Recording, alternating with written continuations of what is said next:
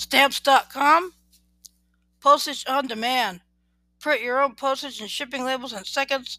Click instantly, buy, and calculate exact postage. Print postage labels, envelopes, or plain paper. Mail a fixed postage and mail anywhere you want in the world. Give Stamps.com a try. Get $5 in free postage. Check offer details on Stamps.com. Corporate postage solutions have more than 2 locations. The Stamps.com Enterprise is a postage solution for you. Shipping solutions. Process and print shipping labels fast. Enjoy shipping discounts and more. Stamps.com versus postage meters. The choice is clear. Stamps.com offers more features at a fraction of the cost. Approved licensed vendor of USPS. Save big with discounted rates from USPS and UPS. Stamp.com is an independent vendor of the USPS and UPS. Here's how it works. Open Stamps.com account. Simply click the Get Started button to sign up for Stamps.com and get access to all the services of the post office right from your computer 24/7. Even get discounts you can't get at the post office. Try it out with $5 free postage. Stamps.com will give you 4 weeks to see if they are right for you. Stamps.com is so confident you'll like them, they'll also throw in $5 free postage to use during the 4 weeks.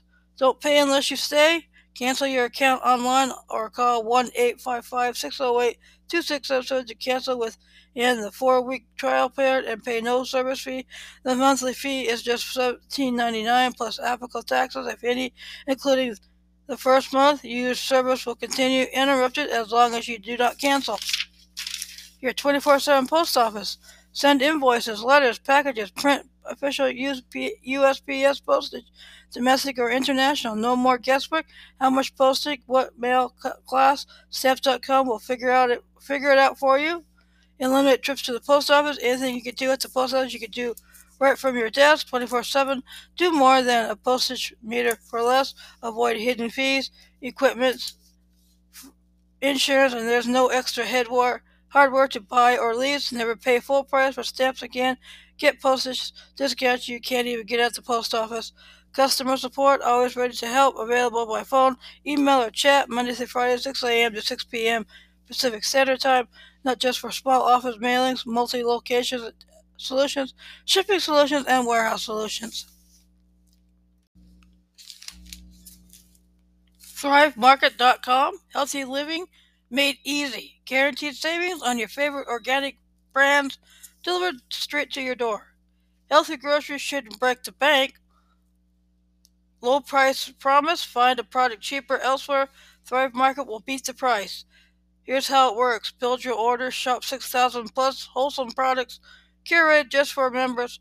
Never run out. Get recurring deliveries on a schedule personalized to you. You're in control. Easily add or remove items, skip a delivery, or pause anytime. Your new one-stop shop.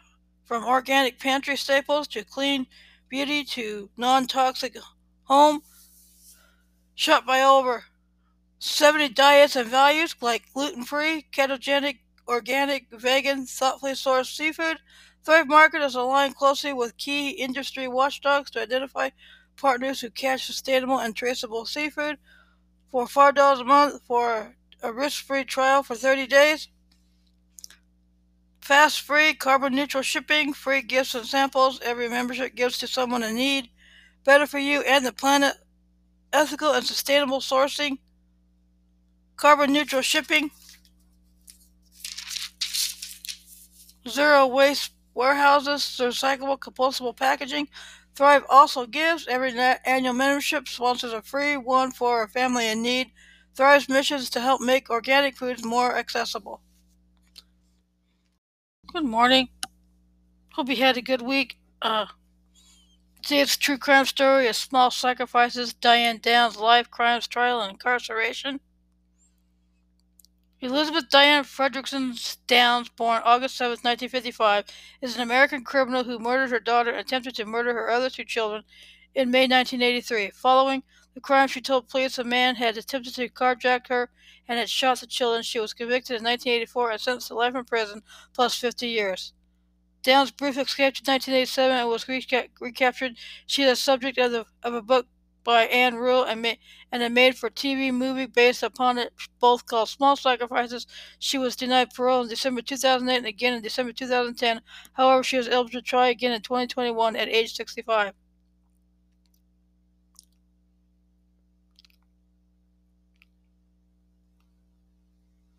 Early life. Diane Downs was born in Phoenix, Arizona, August 7, 1955, to parents Wesley Linden, 1930s and 2017, and Willa Dean Engel Frederickson.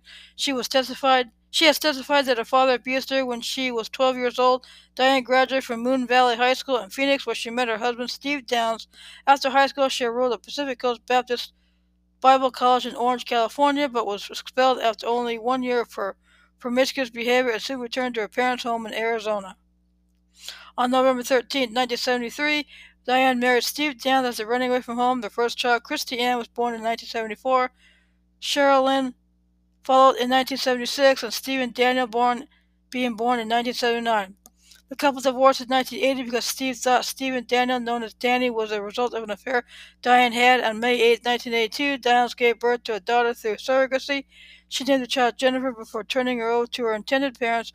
Prior to her arrest, Downs was employed by the United States Postal Service, assigned to the mail routes of the city of Cottage Grove, Oregon. Cheryl Lynn, shortly before her death, reportedly told a neighbor of her grandparents that she was afraid of her mother. Shootings. On May 19, 1983, Downs shot her 3 children and drove them in a blood-spattered car to Mackenzie Willamette Hospital. Upon arrival, Cheryl, age 7, was already dead. Danny, age 3, was paralyzed from the waist down, and Christy, age 8, had suffered a disabling stroke. Downs herself had been shot in the left forearm. She claimed she was carjacked on a rural road near Springfield, Oregon, by a strange man who shot her and the children. However, investigators and hospital workers became suspicious because they decided her manner was too calm for a person who experienced such a traumatic event. She also made a number of statements that both police and hospital workers considered highly inappropriate.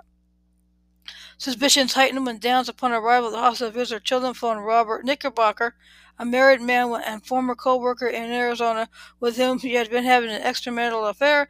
The forensic evidence did not match her story. There was no blood spatter on the driver's side of the car, nor was there any gunpowder residue on the driver's door or on the interior door panel. Knickerbocker also reported to police that Downs had stalked him and seemed willing to kill his wife if it meant that she could have him to herself.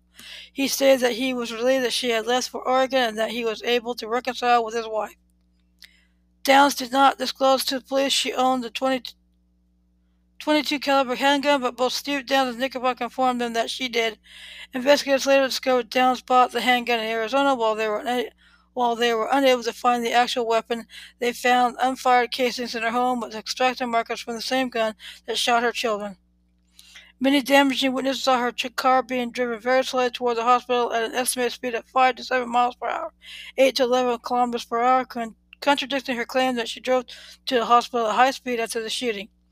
Based on this and additional evidence, Downs was arrested on February 28, 1984, 9 months after the shooting, and charged with 1 count of murder and 2 counts each of attempted murder and criminal assault. Prosecution. Prosecutors argued that Downs shot her children to be free of them so she could continue her affair with Knickerbocker, as she claimed that he let it be known that he did not want children in his life. Much of the case was against her rested on the testimony of her surviving daughter, Christy, who, once she recovered her ability to speak, described how her mother shot all 3 children while parked at the side of the road and then shot herself in the arm. Christy was 8 years old at the time of the murder and 9 years old at the time of the trial. Downs was convicted on all charges on June 17, 1984, and sentenced to life in prison plus 50 years. She would have to serve 25 years before being considered for parole. Psychiatrists diagnosed as narcissistic, histrionic, and antisocial personality disorders. Most of her sentences to be served consecutively. The judge made it clear that he did not intend for Downs to ever be free again. Aftermath. Downs' 2 surviving children eventually wanted to live with the lead prosecutor on the case, Fred Hughey.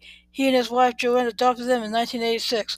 Prior to her arrest, Downs became pregnant With the fourth child, she gave birth to a girl whom she named Amy Elizabeth a month after her 1984 trial. 10 days after her Down sentencing, Amy was seized by the state of Oregon, adopted by Chris and Jackie Babcock, who named her Rebecca. As an adult, Rebecca appeared on The Oprah Winfrey Show and ABC's 2020 discussing how she feels about her biological mother. She wrote to Downs in her younger years and has stated that she regrets it regarding her mother as a monster. Downs was incarcerated at the Oregon Women's Correctional Center in Salem. She escaped on July 11, 1987, and was recaptured just a few blocks from prison on July 21st.